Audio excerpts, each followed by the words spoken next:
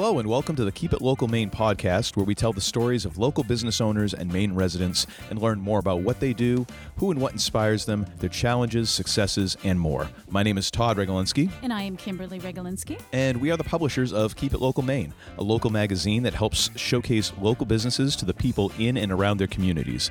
Thank you for tuning in to our weekly podcast that you can subscribe to on Podbean, Apple Podcasts, and Spotify. You can learn more about us at keepitlocalmaine.com and follow us on Facebook, Twitter, and Instagram through the links in the show notes. And now a quick word from our sponsor. You are a Maine business. A Maine business. That means you're the backbone of our community and a force for good in Maine. At Gorham Savings Bank, we think you deserve a bank that sees your business as more than a balance sheet. Every Maine business deserves that kind of bank. Call, click, or come by to learn how we can help your business thrive. You're a Maine business. We're a Maine bank. Let's get to work. Gorham Savings Bank. Banking is believing. Member FDIC. In this episode, we'll be talking with singer and songwriter Laurie Jones. Laurie is an American singer-songwriter that had been dubbed the missing link between Dusty Springfield and Tom Petty. She's been referred to as Chrissie Hynde with a folk guitar, and compared to Lucinda Williams and Sheryl Crow for her Americana and folk rock influences. These comparisons she happily and humbly accepts. Influenced by a multitude of styles from Tom Petty, Suzanne Vega, and Fleetwood Mac, Jones combines the craft of songwriting with her own unique sounds that range from rock to gospel. Whether playing her songs acoustic solo or backed by her rock-solid band, Jones delivers the lyrical sass and musical punch she has built her reputation on. Welcome to the show, Laurie. We are so glad that you're here with us today. Oh my gosh, I'm so excited. Thank you for inviting me. I'm thrilled.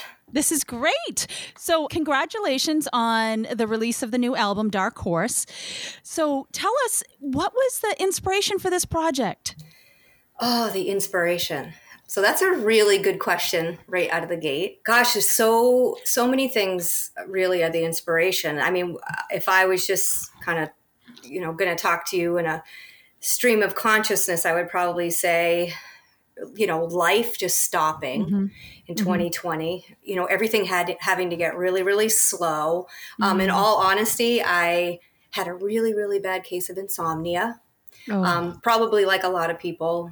During that time. And so I found myself, getting up super, super early, in the wee hours of the morning, and then deciding to write. And so, really, I think the short story is the inspiration came from stopping and just, taking all of our busyness and slowing down and like hearing a calling to write music and, sort of ignited the passion to want to write and then, and then so on. That's great. Now, are you normally kind of a writer? Not Night Rider. That's Night a Rider. TV show. Jeez. First time I talk on the show and I'm already going downhill. Are you more of a night writer or creative person, or are you more like first thing in the morning you have to get your creativity out then when everything is kind of clear? I've always been a first thing in the morning. So if I need to write something, the morning is my best time. And so you might think of it as what maybe I thought, I was being plagued with, which was this crazy case of insomnia. It really became my outlet. And I just started, I guess you would say I started going with it and just thought, okay, I'm up and just sort of, saying, okay, what do we got? Let's go.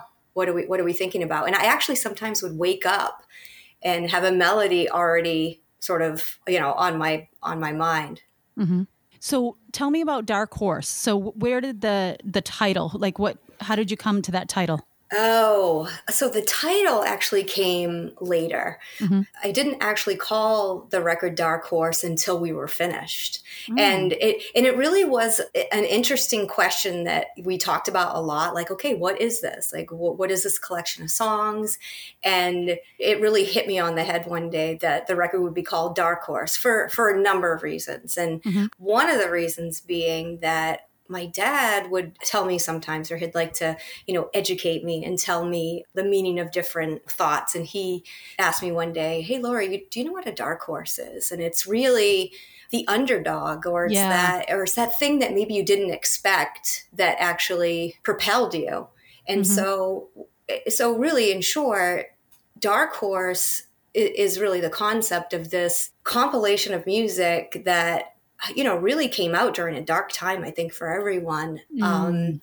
And the other thing that I think that's really, really important is that, I mean, and now we're going down a deep road, is that, I had a dream a couple of years ago where this dark horse appeared in my dream. And, it's a long dream and I won't get into it this episode, maybe another, but the dark horse was there. And so it just all made sense in the end that this project was bigger than me. It was bigger than really what we intended it to be. We just started out talking about some songs I was writing.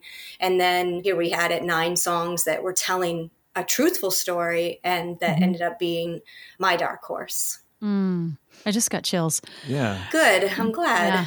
No, I love that because as you were saying, dark horse, that's the first thing I thought of. It's just really underdog. I don't know why that came to me, but it felt like that.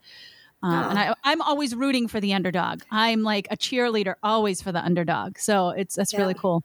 Everyone loves a good underdog story. I mean, that's why Rocky is one of the most enduring stories and movies you're ever likely to come across. And a lot of sports movies and other movies have been inspired by that and follow that same pattern. And it's kind of funny when you're talking about the underdog, Laurie, because we just interviewed Dave Gutter for a previous episode not that long ago. It'll have been live at the point that this one goes live. But he had talked about himself, considering himself as an underdog and thinking back about other artists, other filmmakers, musicians. It always seems like there is this kind of underdog feeling to a lot of them, like where they either feel that way or they almost put themselves into. They kind of paint themselves into a corner or put themselves into a corner and then kind of make themselves fight their way out. That is what it feels like. I appreciate that so much. That's such a great description, and that also just takes you, kind of down the road of writing. And sometimes you need to be in those places in order to be as honest as you can be. Yeah. That's good. Yeah, because when you're in that corner, that really is all you have left is yourself and the truth and what kind of skills you have. That vulnerability. Yeah. Oh, for sure. And if you think about, I mean, I think that just hearing that will resonate with so many people because when you think about 2020 and where we were and so many people just spending time in their own corners and it really makes you sit with your stuff. Yeah, for sure. Yeah. And so, what are you going to do? You're sitting your stuff and you can't get up and get busy and you can't travel and you can't, do all these different things. So you're really forced to sit there and think about it. And so if you think about that whole time, we were all in the same boat. We were all sitting in the same corner as underdogs. And so I think, I'm looking forward to hearing Dave's work because I think that a lot of us are feeling the same thing at the same time. And I think that is like such a God thing. So cool. That we were there all in the same time. Yeah, it's so cool. So from a technical and a mindset standpoint, even though you've kind of spoken a little bit about that, how is the recording process for Dark Horse different than other albums that you've done? So different. So very different. For one, when we talk about just the whole idea of, putting a bunch of songs together and not really knowing what's happening with them, I didn't think I was making a record. I wasn't set out to make a record. I wasn't sitting up at 3 a.m. thinking, oh, I'm writing a song because I should go make a record. I was just putting them together. And then I was really feeling quite a bit of a calling that this was a story and that it was a story that I would want to tell. So the first steps really is, my friend Maine Ernst, she's good friends with Darren Elder at Halo. And, I've known of Darren, he's known of me, and he's a well-regarded producer. And so we decided, let's just get together and talk about it. That's really the first steps. Let's just, sit together. Let's talk about what's happening and what this is. And, in all honesty, we did that for a bit. We sat together. We talked about what these songs are, how they were coming to me, what they were saying, and where I was at and what this was. And this went on for a bit until the point where, I can actually remember the day we were talking about it. And then at the end of the meeting, I was just so happy. I think we were all happy because we were making a record. This was this was a record. That's awesome. This was full blown happening. And from there on out, I would say the difference in the process is that it was just so slow. And I tend to be a very impatient person. And for me, like, I want to get going and I want to do things. This process of working, with a couple producers that I trusted, and they were valuing what I was saying and the message, it really forced me to go back and work on the songs. And some of them, I changed tempos. I changed things that the ways that I was saying them. And I was really pushed like to a new level. It was so good for me. That's great. So good, so rewarding. And, these production meetings went on for a long time. I mean, I know now how important that is. It's so important to have patience. And so, I was learning patience. I was learning trust to trust two other people with my material and my vision. And so, the short story of that is, after literally months of talking and really breaking down what this was, Darren and Kevin Billingsley went into the studio. You have to remember, we're working during a pandemic. We're going to try to make a record during a pandemic. So there was a lot of trust involved, and they took my vision and they put that to music. And, a few months later, I went in, did my vocals and sang those down. I mean, it honestly, when I say to you, it has just been an incredible experience to see what these songs began as and how they ended up. And then, the next thing you know, you've given birth to a whole record. It's crazy. And so, it's almost like, what I could describe to you guys is, the snowball effect, how they say you have a little snowball, you roll it down over the hill and it gets bigger and bigger. That's what making a record's like. It's like, okay, I have some songs and now we're making a record. That's so wow, cool. We're full blown into it. And then we have something that we believe in. Like, wow, we really think we have something here and have something to say. And so, I mean, you both know as well as I do, there's a whole business side of the music business as well, which isn't as fun as all those other things I was talking about. And so now here we are. We're like, the record is out. And and there's just so much behind that. And I appreciate you asking these questions, because they're such good questions. So I have this question and wanting to ask this. So it literally is like, you've just given birth to this thing, right? So do you have a specific song? I know they're all your children. They're all your children, and you're supposed to love them all the same, right? Yeah. But is there one that might be a little more of a favorite child?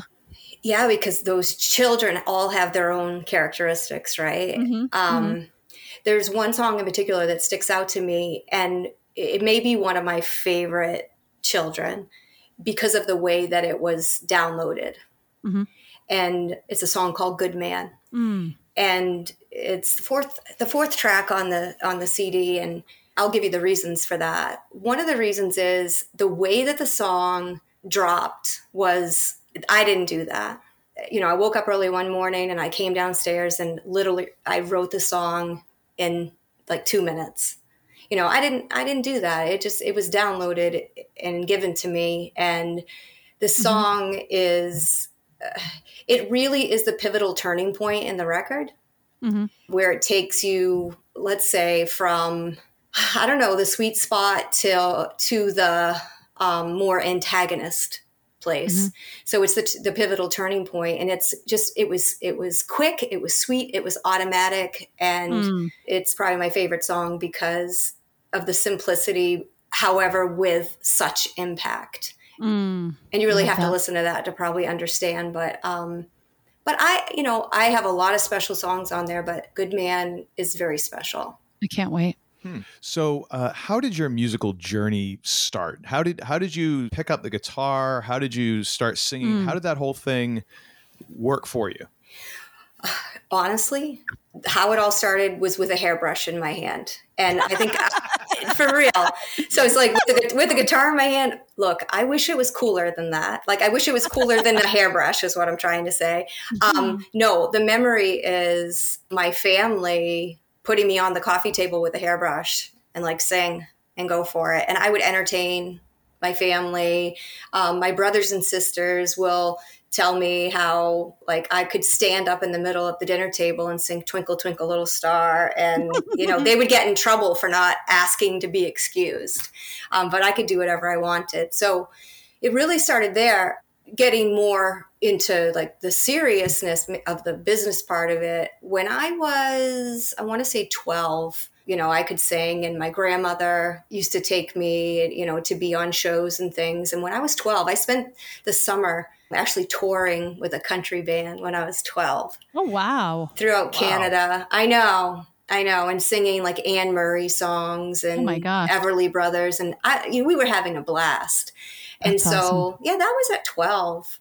So that was pretty exciting when I think back now. And then it, turned into being in high school and playing with a rock band. And I remember I grew up down east. And so I had a band when I was in high school, and I played with them for about 4 or 5 years. I mean, it was good. I mean, and that's when I really started writing, because, I was playing songs that sometimes I felt like, I want to play my own songs. I'm getting sick of playing these covers. And so, yeah, I guess really the short answer, you guys, is, I don't really know a time when I wasn't in some way in this. Yeah. It's just been there from kind of the beginning, you feel like. Yeah. Music's been just so, so important. Yeah, at the age of 12, that must have made for one killer. Like, what did you do this past summer? I know. Like, you must have just like wiped the floor with everybody. Yeah, at the time, I think I was pretty quiet about it. I don't know if I didn't think it was cool, but yeah, that's what I was doing. And it was televised too sometimes, and so, gosh. yeah, it was crazy, really. I mean, when I'm thinking back now, and so I see pictures sometimes of me like in my fringe jeans and my fringe like jacket. I thought I was so cool. And, looking back now, it's pretty incredible. And I want to add something to that is my really, really good friend, Walter Howland, who's been playing bass with me for decades. He also was on that country tour with his family. Oh, my gosh. I know. We both were like little kid stars. That is hilarious. Yeah, that's craziness. Oh, wow. That's so cool. So what musicians, singers, writers, and artists have really had the most influence on you? There's so many. There's so many. So it changes for me a lot, because I just really listen to such a variety of music. It's so diverse. But I mean, of course, when I think back to just the classic rock, the Rolling Stones, the Beatles, of course. As far as the writing goes, I'm a big, big fan of Suzanne Vega. I love her writing. Tori Amos. I would say over the last summer when I started writing this record, I was listening to a lot of 70s, even soft pop at the time. I was listening to America. I was listening to Crosby, Stills and Nash, Neil Young. We could actually this whole show, I could just tell you every musician I like, because there's so many. I mean, I love everyone. Seriously, in my house, literally everything is playing. I think for this record, some of the reviews we're getting back, Sheryl Crow, Lucinda Williams, Tom Petty, some really heavy hitters that I am just like super, super, super stoked to even be compared to. Yeah, I can hear a little bit of several different influences in the songs that I've listened to, and it is kind of funny because I'm like, okay, yeah, there's a little Tom Petty there. Oh yeah, there's a little of this, there's a little of that, and and it's so great that when you're listening to somebody to be able to play that little game, I think. And to kind of be like, okay, let me see if I can trace back this person's musical family tree. I love that. Todd, I think that's a great idea for even a podcast show. Yes. Actually, you know what? Maybe I'm going to write that one down. Here you go. I actually just really, you don't even know like how much I appreciate that observation, because that might be the first time someone's ever said that to me. But I really love that observation that you listen and you can almost pick out the influences yourself, or just say, okay, where is this going? Because Todd, I think you could appreciate this because I know that you're a musician, and that is that sometimes we almost subconsciously, is that the word I'm looking for? But we're not even aware that we're channeling that, influence. And then yet looking back, you'll listen to it and go, oh yeah, now I get that. Yeah, and I think sometimes it takes an outside perspective, whether you're talking about music, even if you're talking about business. Someone's saying, "Oh, your business reminds me of," or "Your way of doing this reminds me of," and you think about it, you're like, "Gee, I didn't know I might have outright stolen that idea." It's so true. really Oh hope my I don't get in gosh. trouble for that. I know. It's so true though. It's like, oh, I have to tell you this though, because you would probably find this interesting. Sometimes when I'm writing and like if a melody drops, I have to actually sort of think it over for a while and think, now, is that my song or did I just rip that off from somebody? I'm not sure.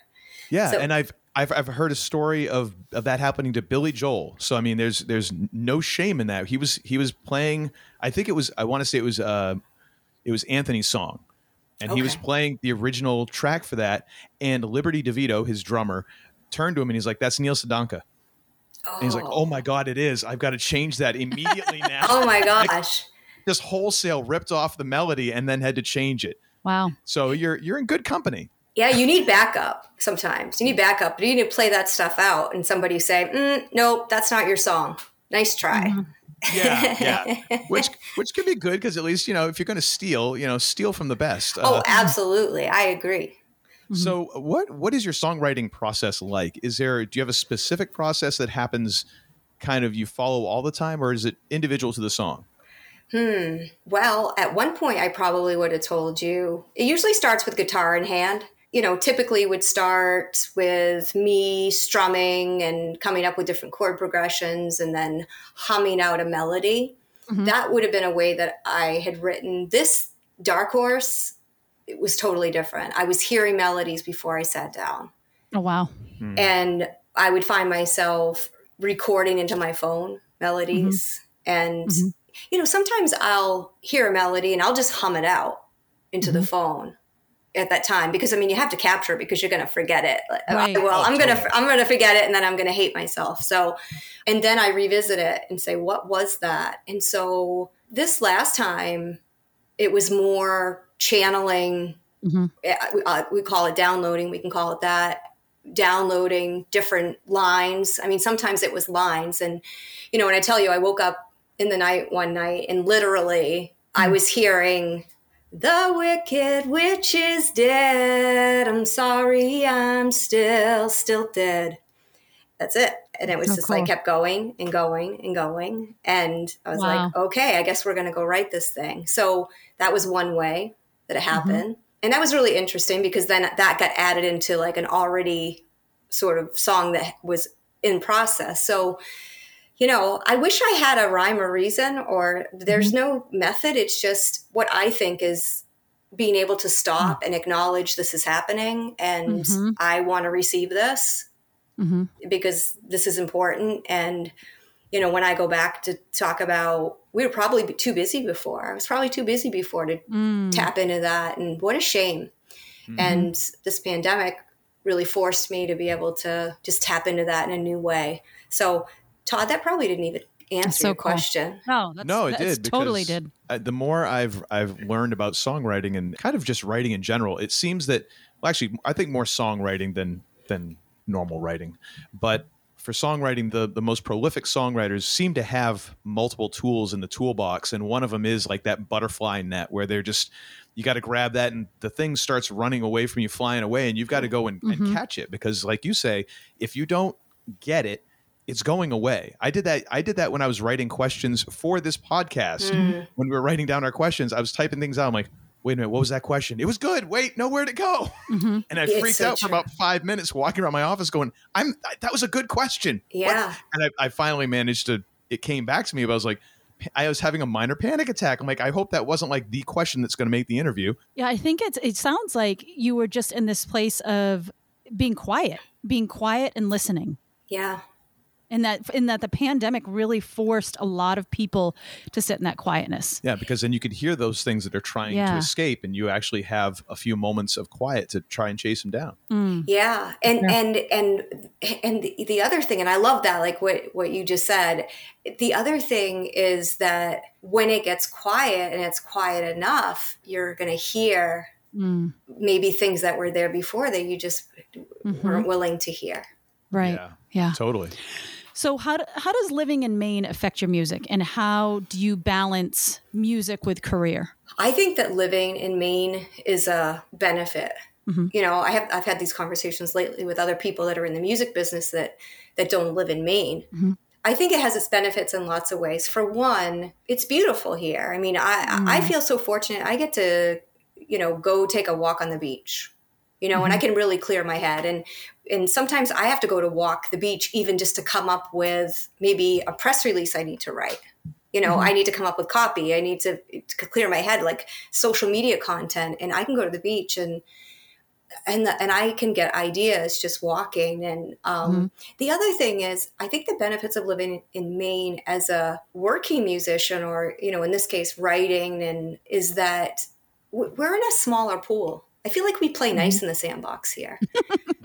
I do. I feel that. I feel like we're all willing to help each other and that we want to see each other succeed. And I just think that we may not have that if we were, even myself, if I was living perhaps in a city where, everyone's out to do the same thing. And although I think I would appreciate that, I like the idea that we can just be good old Mainers too, Yeah. And, as a business person, I think it has its benefits too, because, it's not such a crowded pool. And the other thing I think I've learned about this too, I mean, I've been doing this for a long time, is that I didn't set out to do this, or I don't do this because I think that some miraculous thing's going to happen on a business standpoint, or, like I'm going to, whatever that is, whatever people aspire to. I just think that, I put out this record and I'm pushing it and I'm going to work it just as hard as I can, because I really believe in these 9 songs and where they came from. And so that's the difference too, because, I own my own business. I run my own show, and I don't have, a bunch of fiscal agents knocking on my door, calling me and saying, hey, where's this? Where's that? I do this on my own time frame, my own business plan. And so owning this thing and living right here, like in beautiful Maine, it's just, it couldn't get any better, I don't think. Yeah, that's awesome. Agreed. Yeah. So one of the questions we kind of standard like to ask, how do you define success? I think really how I define success, that goalpost keeps moving. And if you would ask me that question probably back in the winter, I would say my definition of success is that I finished these songs and we're tracking them, and that we're making a record. Success then is that we finished it and we were true to it, and it's honest, and I can stand by every note that I sang, every word that I said. I stand by every single thing. And that's successful. And now when I think about the record overall and what we're trying to do, success will be for me that people will hear this music and that somehow, some way it will resonate with them. And they will see themselves. They will see themselves in these words. I love that. So we are professed, is that the right word I want? Sure, go with it. Inspiration junkies. And so we love to know what inspires people. So who or what inspires you? I like inspiration junkies. I like that a lot. I want to just hashtag that all day. We're all going to hashtag this. Who or what inspires me? Real life, overcomers, badass women inspire me, inspire the heck out of me. A good comeback story, like Todd said before. I love a good comeback story. That inspires me. Truth telling, people being honest, raw, being able to not really care, but understand that the story is important and willing to be brave and tell the story. That inspires me. And being bold. Bold people that are truthful inspire me. I love that. Yeah. That's a lot packed right into that one. It is. Hashtag inspired by. Yes. Yes. Well, thank you, Laurie, for taking time out of your day, for sharing your story with us. And we so appreciate your time. And we also want to encourage everybody to go and to download or to purchase Dark Horse. I will have links for all of the download and streaming options and where it will be available for physical copies as well. And also be sure to check out Laurie's upcoming shows that are coming up and go and see her. And thank you again so much for being with us. Yes, thank you so much. This is so exciting. Thank you. I had a blast. Can't we just keep going? No, I know. you guys. No, seriously, I had a blast. I'm so grateful that you invited me. It's just had a great time. Thank you so much. We wish you all the success with this, and that it changes many lives. Thank you. Once again, we'd like to thank our sponsor, Gorham Savings Bank, and encourage you to check them out through the link in the show notes. And thank you again for listening.